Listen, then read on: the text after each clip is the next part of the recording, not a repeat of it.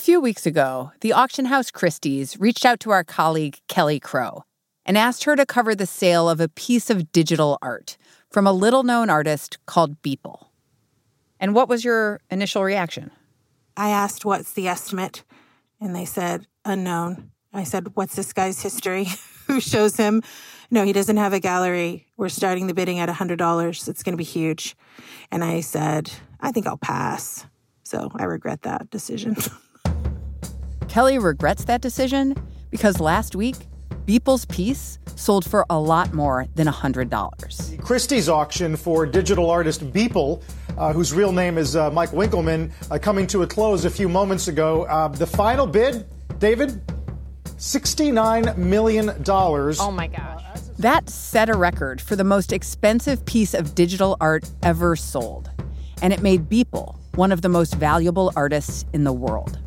Beeple is a fascinating outsider character for the art world to get to know. We're all trying to very quickly figure out who he is. He had no auction history, no gallery. His best work had been for Louis Vuitton and the Super Bowl. Those kinds of pedigrees don't track in my world, or they didn't, right? Until this whole thing blew up. Welcome to The Journal, our show about money, business, and power. I'm Kate Linebaugh. It's Tuesday, March 16th.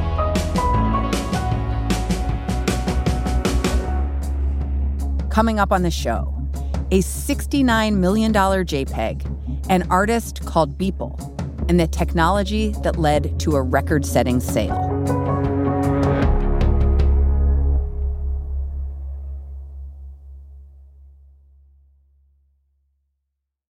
This episode is brought to you by Indeed.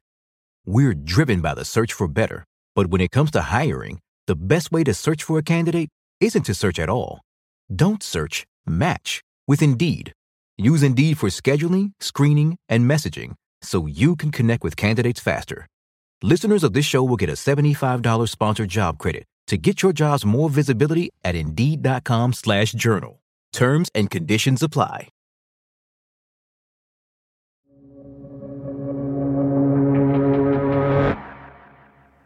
All right. Can you, first of all, what should I call you? Beeple or Mike? Mike is fine, or Beeple. Probably Beeple, I guess. But you could also just call me Mike. I don't care. Why do you go by Beeple? So it's this toy from the 80s. This is a Beeple. You have one there. Yeah, this is a Beeple. It's just kind of a designer name, especially because my last name is so long and dorky. It's kind of, that's part of the reason. Winkleman? It just rolls off the tongue. What are you talking about? It's just so natural. Who would you say are your artistic inspirations? My artistic inspirations, I would say, that's a good question. I mean, there's a lot of people who I'm inspired by, but like right now I'm inspired by a lot of like really gross, like nasty, weird, like art that's like, a lot of the people I didn't even know who made it. It's just like pictures I see online. But like classical artists or contemporary? No, definitely not classical artists. Definitely not classical artists. Definitely not contemporary artists, to be quite honest. I actually don't even know most contemporary artists. So, and that's to me is very like an interesting piece of this is the digital art world and the contemporary art world have been so separate sort of during this time that it's like they don't know anything about like digital artists and like digital artists don't know anything about contemporary artists for the most part. And over the years of your work, did you get much interest from galleries or museums? Nope, zero. That's what I'm saying. They're totally separate. For the past few weeks, our colleague Kelly Crow, who's better versed in the world of contemporary artists, has been catching up on Beeple. How would you describe Beeple's personality? A fatherly demeanor mixed with the mouth of a sailor. I don't know how else to say it. He's a dude. I mean, he's just a dude. So he, curses a lot. He has no problems being really upfront. He's also very collegial. He's 39, born in Wisconsin, still has a very thick accent, which I find endearing, has lately moved to Charleston, South Carolina, studied computer science in college, but really just only in the last 15 years really began to play with like Cinema 4D and some of the software that's more commonly used by video game designers and people who do 3D models for things. And he's not at all the kind of slick, stylized persona that you might see coming out of, MFA programs or at art parties that we used to attend where people kind of craft their own sophisticated persona. He is very genuine.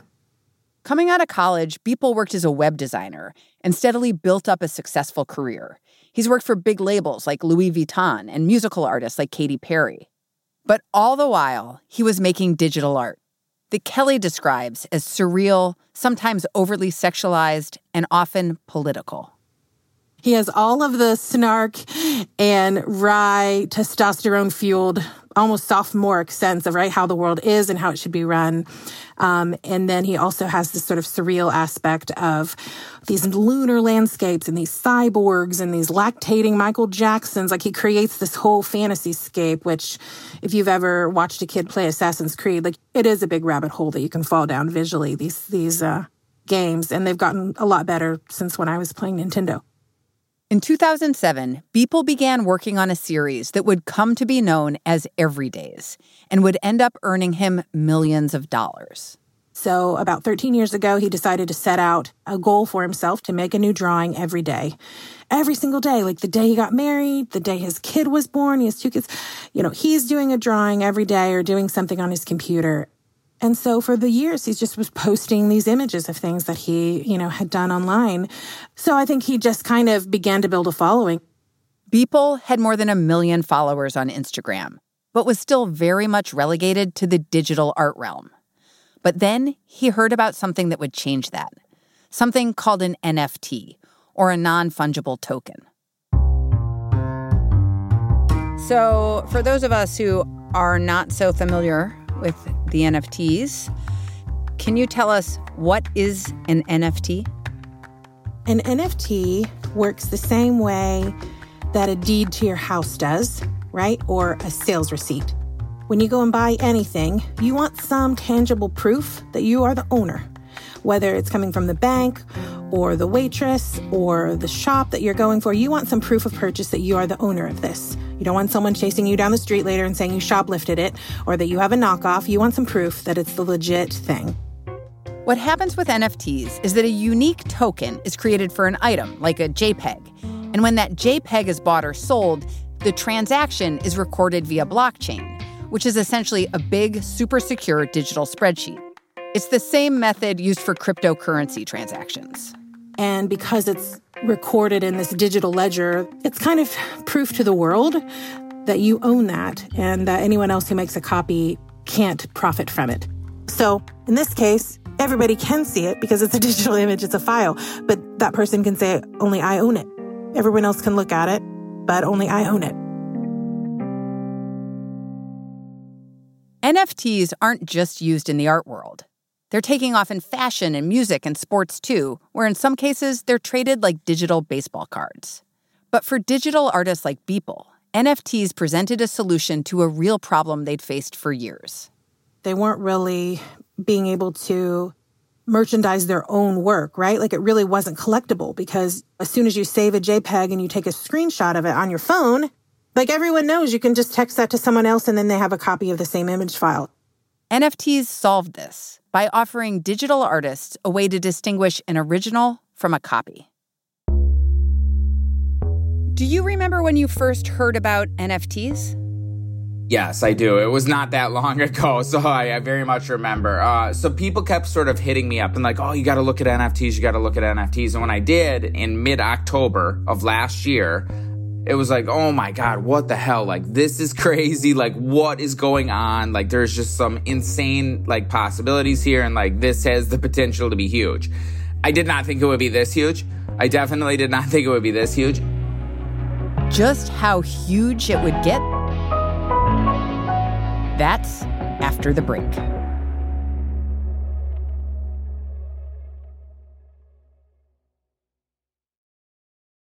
This episode is brought to you by ServiceNow, the AI platform for business transformation. AI is only as powerful as the platform it's built into. Enter ServiceNow. It puts AI to work for people, for employees, for developers, and even your customers, removing frustration and supercharging productivity. On our intelligent platform, AI isn't just a promise. It's happening today. That's why the world works with ServiceNow. Tap the banner to learn more or visit servicenow.com/AI for people. This episode is brought to you by Vonage. With Vonage Video API, your developers can easily create custom video experiences tailored to your business.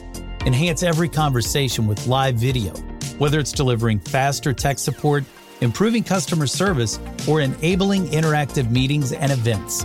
Unlock the true video potential of your business. Discover how at Vonage.com.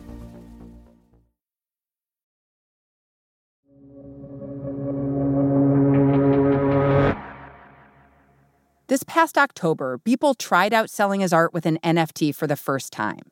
And he sold 2 digitally certified pieces, each for $66,666.66. Altogether, I made like about $130,000 from that drop, which at the time it was just like, oh my God, this is insane. Like, this is crazy. This was like a massive, massive success. Like, that was like, oh my God, this is great. So then in December, I did another drop, and these were with the everydays, in which I auctioned off about 20 everydays. I had a few open editions that were on sale for like 5 minutes. And so all together, all of that sold about $3.5 million, which was, again, just like, oh my God, like, this is another level of insanity. Like, this is absolutely insane. Like, $3.5 million, this is crazy. Those initial sales eventually caught the eye of the famous auction house Christie's. And earlier this year, Christie's struck a deal to auction off a major piece of Beeple's work. And after so many years of being kind of compartmentalized outside of the traditional art world, what was your reaction to their interest? I was, super, super stoked and super, super honored. And I knew this would bring a lot of validation. And I knew that this like had the potential, which I think it is to be the start of sort of the next chapter of art history, digital art. Christie's wasn't putting up just any piece of Beeple's. It was putting up a collage of those images he'd been posting every day for more than 13 years. The piece is called Everydays, the first 5,000 days. And the 15-day online auction started on February 25th. After initially passing on the story, Kelly Crow sat down at her computer to see how it went. I'm going to sit and let me just see how it does. If we're going to track the bidding online and it's a 15-day sale, I'll be able to tell really quickly, if I'm eating humble pie. And I was dishing it out pretty quickly. When did you realize you were wrong? When the Beeple piece passed $3 million, I realized I needed to call my editor and we needed to get a handle on this story really quickly. And so then you started following along.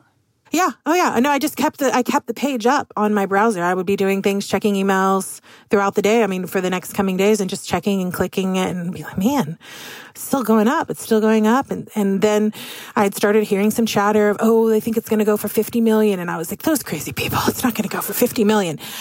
But I think I underestimated, like a lot of people, just how much money has been made on the cryptocurrency markets. And honestly, just how full the prices are in the stock market. So art has always been a store of value. It's always been seen as another good way to store some cash. When stocks evaporate and when companies crumble, there's always been this hunch that you could just take the Picasso off the wall, roll it up and go. So on the one hand, I was noticing that the price was going up. And while I was bewildered by it, I was also like, that kind of starts to make sense if you just begin to dig into what's happening in the real world, which is that there wasn't a lot of value to wring out in other markets, right? And so, art as ever has always been a really good alternative. Last Thursday morning, as the auction neared its end, Beeple went on the live streaming app Clubhouse. So the sale was set to close at 10. So at 9 o'clock, the artist himself and a bunch of his buddies went on Clubhouse just to sort of sit and talk and reminisce and watch the closing minutes of the sale. Hey, Scott, we got Scott here. Yes. Wow. Hey, dude, thank you for coming. So there was 2 film crews at my house, and I was on a clubhouse with like 2,000 other people. So this wasn't exactly some like private moment where I'm just sitting at my computer like, what happened? Like, it was quite public, actually. He was fielding really fun questions in a game way. Like he was, some people were going online and saying, has Larry Gagosian reached out to you? He's a major dealer. Has Larry Gagosian hit you up yet and asked you to join his gallery?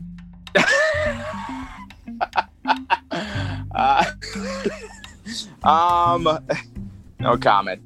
Are you getting calls, from MoMA? And he was just gamely just fielding all of them. And so you kind of felt like you were in a room, watching his life change and watching potentially a whole new media sort of, I don't know, it almost felt like watching a baby be born. 50 million! 50 million! Yo! 50 million! Wow. As soon as the thing hit, all of the guys on the app were just screaming and hollering. You thought a touchdown had happened, like in the Super Bowl. It was really ebullient and fun. 60. Mike, 60. Hey, yo, Mike, can I get a loan?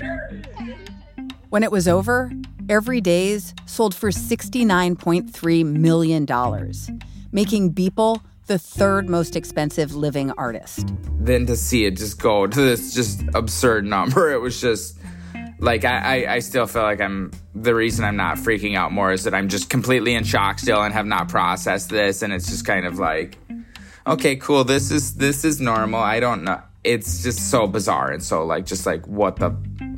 it's crazy. And I think it also sort of speaks to the excitement around NFTs. If we're being honest, like this is, I think partially my work, but it's also partially a lot of just excitement around NFTs, to be quite honest, is baked into that 70 million. After the sale closed, Kelly wanted to know who had shelled out that $70 million for Beeple's NFT. So she got on the phone with them. The latest twist in this really fun saga is that a cryptocurrency investor from Singapore who goes by a nickname, because we're going to add some mystery here, he goes by a nickname Metakovan, Metakovan, Metakovan, bought it. Apparently, he's been pretty well known in cryptocurrency circles for some time. He runs a crypto-based investment fund called MetaPurse. So we have Metakovan and MetaPurse. And so I jumped on the phone with him and his sidekick, who goes by also the nickname of Tubador, like TWO. And we talked, me with my real name, them with their nicknames. And they basically said they had to get this work. They've been collecting NFTs for the last few years. They're determined to amass one of the largest collections of NFTs. So anything that has this token wrapped around it that's a visual thing, they seem to want. Why do people see value in owning something that's easily accessible online to everyone? I think that would be the big question to ask. I think that's the big question that we need to be asking everyone involved in it, and certainly the question that I'll be asking other folks in the days ahead. Our need to own something is, we probably wanted to own the cave that the paintings are in, right? So we've always wanted to sort of claim ownership of things. Would you say that this is like a different slice of the art world? Like the people who are buying Van Goghs aren't the people who are buying Beeples? For sure. Yeah, right now the people buying Van Goghs are not buying Beeples, but the people buying Beeple are pretty darn sure that the Van Gogh guys are going to come around. And I think the Van Gogh guys are like, we'll see. Convince us. Is there sort of a parallel to the Wall Street Bets GameStop situation, that this is like the crypto world taking on this elite art world with all of its gatekeepers and museums? Yeah, I think that metaphor could totally apply, because you have this community of young, wealthy people who don't want to abide by the rules that other people have set for them and are determined to tell the world what matters to them and what things they value. And younger collectors are voting with their wallets, and they don't really care if he's not in MoMA. They really don't. So art has always been a way that people have chest thumped and announced themselves in the world. I mean, the Americans used to go over to Europe on these grand tours and mop up everything in all the old little churches and cathedrals in Europe because they wanted to come back home, right, and tell the whole world that they had made it, that they were wealthy. I mean, this is the formation of all of our best museums, from the Met to the Frick on down, were Americans going over trying to buy these things that could tell the world that they had arrived. And I think in the same way that we saw with GameStop and now we're seeing with Beeple, there's a community of people who have made us so much money in recent years, and they want to show it off and they want to tell the world. And if buying a piece of digital art does that, then they're going to go for it. As for Beeple, he says he's going to use this windfall to take on more ambitious and complex projects. Are you hoping that a gallery or museum comes calling? I am very much hoping that a museum comes calling, and I would very much welcome that. I think getting this stuff into museums, I think they are still, cultural institutions that provide a lot of sort of legitimacy. I'm trying to create a bridge between these worlds. I'm not trying to blow up the other world. I think it still has a lot of value in a lot of things. I think I'm just trying to bring this new type of artwork and be like, hey, this has value too. So I think you're going to see digital artists think about physical art more. And I think you're going to see physical artists think about how they can make their work more digital and sort of participate in these NFTs. And so I think you're really going to see both of them sort of come to the middle on this. So the night the auction closed, you posted this thing on Instagram, which is a pixelated Mona Lisa with a gold frame around it. What message were you trying to send? I'm just trying to send the message that I really do view this as the beginning of digital art, the next sort of chapter of art. I'm no expert. My art history degree started about 3 weeks ago. And so I'm not going to try and, oversell my art history qualifications here. I only really started learning about this stuff quite recently. But, I really do view this as the next sort of chapter. And I think you're going to see a renaissance in people sort of looking at art, creating new art that's very digital. And so I'm just super excited for that and very honored to be in this position.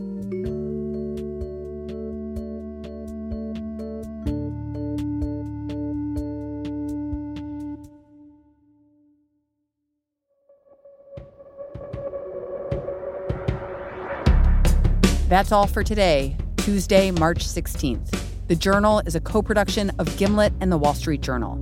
Additional reporting for this episode by Caitlin Ostroff. Thanks for listening. See you tomorrow.